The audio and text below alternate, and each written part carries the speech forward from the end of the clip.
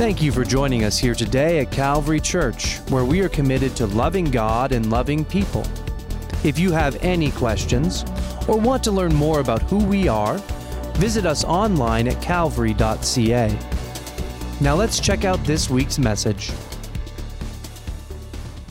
Hello and welcome to week 4 of the Relationship Status series. My name is Vince. I'm one of the pastors at Calvary, and looking forward to sharing with you a bit this morning in the message on the relationship status of friends and church community. Now, excuse me if you received an email from me this week about canned meat. Do not open it. That is spam. It's one of these things where we're trying to reach out, but sometimes stuff doesn't always go well. And sometimes relationship stuff are like this too. You're trying your best to do what you know to do, and stuff sometimes works great, and sometimes not so much. It was said in a Beatles song this way: what would you say if I sang out of tune? Would you stand up and walk out on me? Lend me your ear and I'll sing you a song, and I'll try not to sing out of key. I get by with a little help from my friends.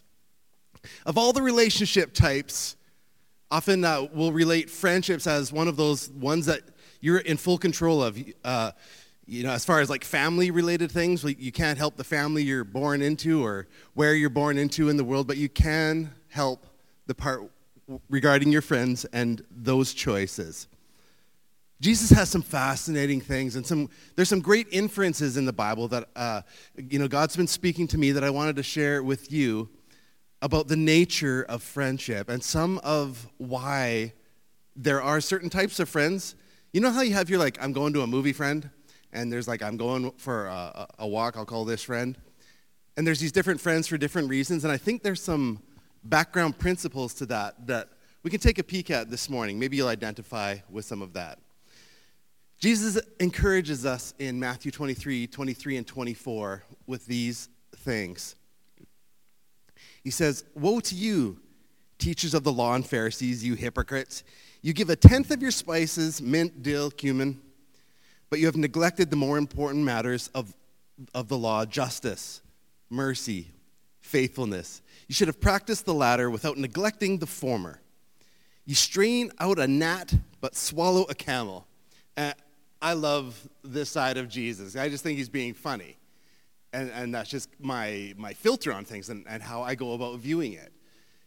All this effort to give this 10th, to make sure that, I gave my 10th of dill, I gave my 10th of these spices, but I missed out on what he describes as the important things. He says, do the former, but the latter is a really big deal. Justice, mercy, faithfulness. And I attribute these to relationships. Now, justice, what is justice without the people involved?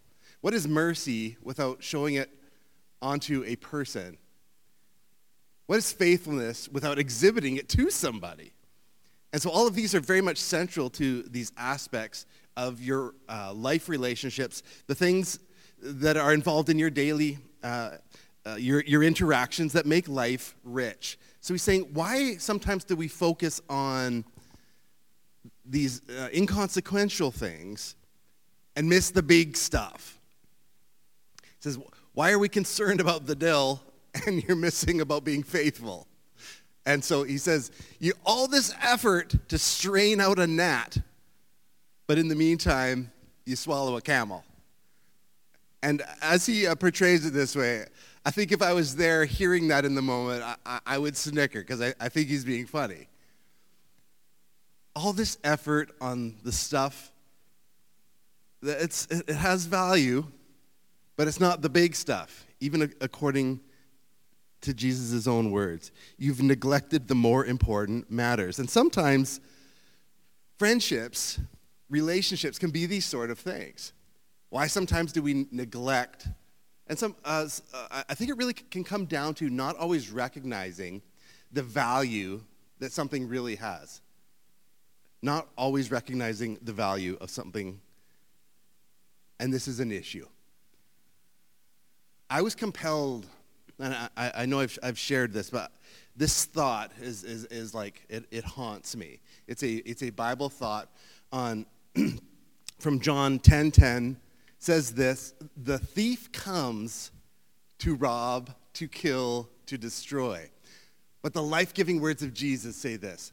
Jesus' words: I have come that you would have life and have it to the full. I have come that you would have life and have it to the full. That you would have life, living, and that quality of life would be full. And then I'm like, what are the things that Jesus had that sometimes I go, do I have that? So if Jesus came that we would have abundant life, surely he's coming to bring what he has. He can't give you what he doesn't have. And so what is that abundant life? You see, the Son of Man had no place to lay his head. So Jesus wasn't rocking a big house or a house, period, to our knowledge. Why sometimes do we put so much effort on these things? Like your home. Jesus didn't have that. What else? Jesus wasn't married. Sometimes we'll think, if I could just have this person in my life would be full. Life would be abundant. If you're looking for somebody, I encourage you to stop looking at bars, look in places like Winners, because the direct ratio of men to women in a place like Winners is really high. And the women in there are already looking for something that they don't really need anyway, so maybe you'll fit right in. Why sometimes do we put so much effort on this aspect of things? It could be important, but why am I neglecting the major thing? Jesus didn't have kids. Sometimes we think, if I have children, my life will be full. Jesus didn't have children, and he had abundant life. So is abundant life my possessions? Is abundant life, if I have this, life will be full. If I have this spouse, if I have this partner in my life will be full. If I have these children, my life will be abundant, because Jesus didn't have any of these things. Yet he said, I have come that you would have life, and abundant life, overflowing full life. But these are things that he didn't carry. The things that Jesus did have are something that is available to you, that are available to me. Jesus did have his divine purposes, the reason for him being, the things that he was destined, called to do with his life. And Jesus did have an abundance of friendships. We see straight away that Jesus had his first tight three friends, Peter, James, and John, and then ultimately the full 12. So why did Jesus, in this statement of, I've come that you would have life, why sometimes do we think, he must be talking about the mint, the dill, and the cumin? He's like, that stuff it's fine, it's important, but don't miss out on the big things, God's purposes for you, and these relationships. These are things that are available to everyone. You're single? These are available to you. You're without children? These are available to you. Yeah, you don't own your home? These are available to you. These aren't conditions upon abundant life. It's tricky in our particular area of the world. Home ownership is a big deal, and sometimes people's thoughts are, if I own this, then my life will be full. It's just not accurate. It's chasing after mint and dill. Pursuing the things that have meaning, have value, are things that Jesus had. He had his purposes, and he had a full complement of relationships. The 12. Peter. If I had these types of friends, if I had awesome friends, these quality individuals. Well, Peter, we know, is a flawed individual. He sold out Jesus, denied him. Then Jesus went and built the church on him. You're Peter the rock, and he's going to build his church on the rock. these aspects of if I have the right thing, if I have the right concoction of people, everything will be great.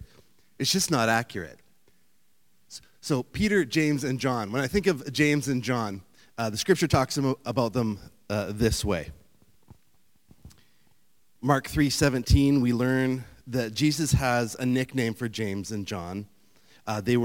Their father's name was Zebedee, and they were the sons of Zebedee. But he called them the sons of thunder. And so his tight three people ended up being someone who sold him out, but later redeemed himself and redeemed by the Savior. And these guys who he refers to as the sons of thunder. He must have just picked the most top-notch people.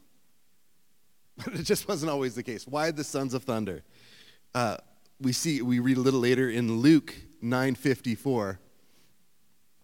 There's this story of that they're looking for a place to stay in Samaria as they travel, but no one will take them in.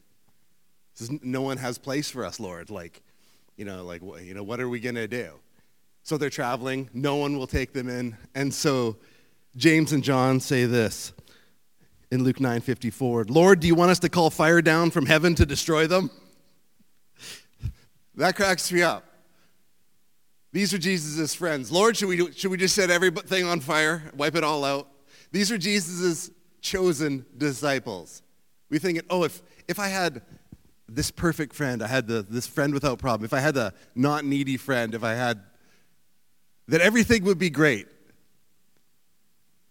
Your friendships, these things that are based on your faithfulness, this loyalty, this companionship, camaraderie, to share your journey with, sometimes is a reflection of what you need next in your character journey. Sometimes it's what you need next in your character journey. We see the attitudes of Jesus towards all people. Mark 2:13 through 17. Jesus went out beside the lake. A large crowd came to him, and he began to teach them. As he walked along, he saw Levi, son of Alphaeus, sitting at the tax collector's booth. Follow me, Jesus told him, and Levi got up and followed him. While Jesus was having dinner at Levi's house, many tax collectors and sinners were eating with him and his disciples, and there were many who followed him. When the teachers of the law, who were Pharisees, saw him eating with sinners and tax collectors, they asked his disciples, why does he eat with tax collectors and sinners? On hearing this, Jesus said to them, it's not the healthy who need a doctor, but the sick. I have not come to call the righteous, but sinners. Levi, also referred to as Matthew. Why was he taking people in from the four corners? He wasn't taking the hyper-educated as his friends. He wasn't taking the best in their fields as his friends, because our friends aren't always about that. Sometimes relationships exist in our life for differing reasons. Sometimes the relationships in your life are for you to minister to people. Sometimes the relationships in your life are for you to be ministered to. And then sometimes relationships in life are just for fun. And that idea blows my mind. So would God put someone in my path just to make me smile? Would God put someone in my path just to make me smile? I came across this fantastic thing in Genesis. And I've always had a challenge with some things are useful versus some things that are pretty. That looks good, but what does it do? What does it do? And sometimes people in computer world were like I prefer this type of computer because it has excellent aesthetics and it flows this particular way, and I really like that. Other people are like, what does it do? How fast will it process these spreadsheets? And these aspects of things. What will it do? Sometimes people are like this with knickknacks around their home. If I give you a gift, it's like, what does it do? Some things are just there for your enjoyment. And it absolutely opened my mind. And where I got this idea from comes out of Genesis 2. The Lord God made all kinds of trees to grow out of the ground. Trees that were pleasing to the eye and trees that were good for food. In the middle of the garden were the tree of life and the tree of the knowledge of good and evil. Some trees were just there to be pleasing to the eye. I find it amazing that the creator of the universe put some things in our path just to be enjoyed. That there are plants just there to look beautiful, a flower. It's like, well, what does it do? Well, some things, if we can understand, it's like, oh, that flower is going to produce, this food, and, once it gets pollinated, then the fruits of it are going to come. But there are some plants that they're just there to be pretty. And I love that some things are just there for us to enjoy. Do you believe that you might be there just for someone to enjoy? That it possibly could be one of your life missions is to put a smile on people's faces? To bring a little bit of love to somebody, to bring a little bit of joy to a person? When I think about some of the relationships I've made in church over the years, not just my church friends, but outside of the church friends, people in the community, I think some of them are there for differing reasons. This is a picture of my Wednesday night group. A group of people from differing walks of life, differing phases of life, those studying in school,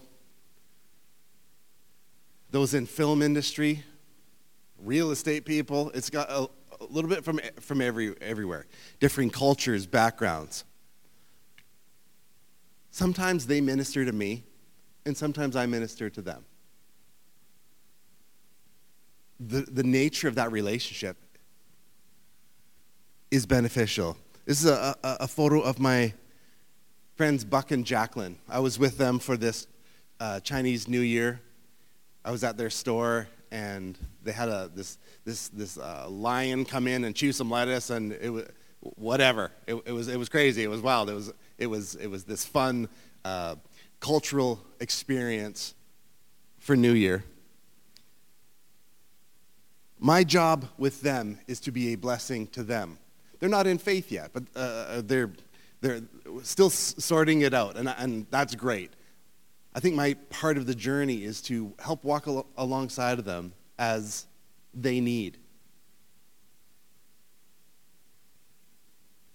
This is the staff, my side hustle. I work at a game store on Thursday nights, and this is the staff from there.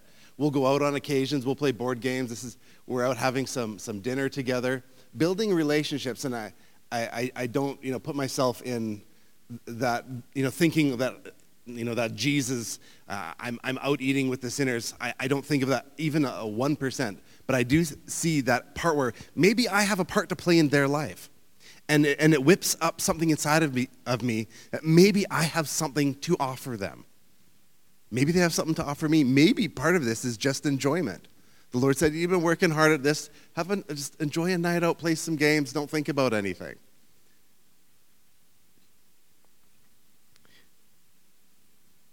This is a picture of me and Steve and Mark. And we'll go out a couple times a year just to either catch a comedy show or be out for dinner or something. It's good to have people in your life to serve the different aspects of your life. Sometimes you just need to cut loose and have some fun. Are you enjoying your life? Are you having abundant life? I appreciate at different phases of life, it's harder than others, but it still doesn't negate the fact that there is a value in these three things. Some relationships minister to you. Some relationships you minister to others, and some relationships for you to just enjoy the abundant life. I have come that you would have life and have it abundantly. How does that happen? Often through other people and your friendships, your relationships are part of that. I want to tell you a quick story about a new guy who I've met at the church. His name's Murray. Murray's a cool guy, moved from Manitoba into the area. Met him several weeks ago, and Murray says, I'm just new to the area. I have my one friend who invited me into the area. And Murray jumped into church life in a fantastic way. He already knows Jesus, absolutely. This other part, though, where he's like, I need to get to know a few people. Murray and I headed out, we grabbed some coffee, we talked about some things, talked about life. Meets one guy, okay, through our Wednesday small group that we do together. So Murray meets the people in there, so now he's got a half a dozen connections there. Next thing I know, I say, Murray, how was your weekend? Oh, I was out with so-and-so and so-and-so. And they introduced me to this person, and we went and played Frisbee golf with this guy. And then I met these two more people who also enjoyed Frisbee golf, and so we all went out together. And in just a matter of a couple of weeks, he's already got a couple dozen friendships, relationships on the go, and it's just like that. And so I know it's not that far off. For some of these people in that mix, their job was to minister to him. For some other people, he's to minister to them. And for some people, it's just to enjoy the abundant life. I'll close with these thoughts. Do you believe that you, part of your existence anyway, may be to bring joy to someone else's life? That could be part of your job. So often we are the hands, we are the feet of Jesus. We are God's moving parts in this world as he directs. Is it possible that you might be Jesus' hands and feet in building community, in building relationships, in building friendships? Part of that could be getting out, being friendly with new people, purposefully engaging with folks instead of slipping away. Do you think that could be one of your purposes? I have this sneaky feeling it might be. I wanted to pray with you as we conclude things today. That you would enjoy, you would sense that God has more for you in this area. Someone for you to minister to, someone to minister to you, and someone who you're just supposed to bring a smile. You're supposed to bake up some cookies and bring them to their house. Someone you're supposed to invite for a walk. And that the Lord would just put that deep inside your heart for the part that you're supposed to play. Would you pray with me as we close up the message? Jesus, we thank you for a chance to open your word, see some of these interesting things from the scripture. Lord, and we're just trusting you for this next step for our personal and our friendship journeys. Lord, thank you so much that there is a new corner coming somewhere in our lives. We don't know what's around it, but that already you're putting in players to help us out. And Lord, for other people who are facing their corners in life, and you're already priming us to be a blessing to them.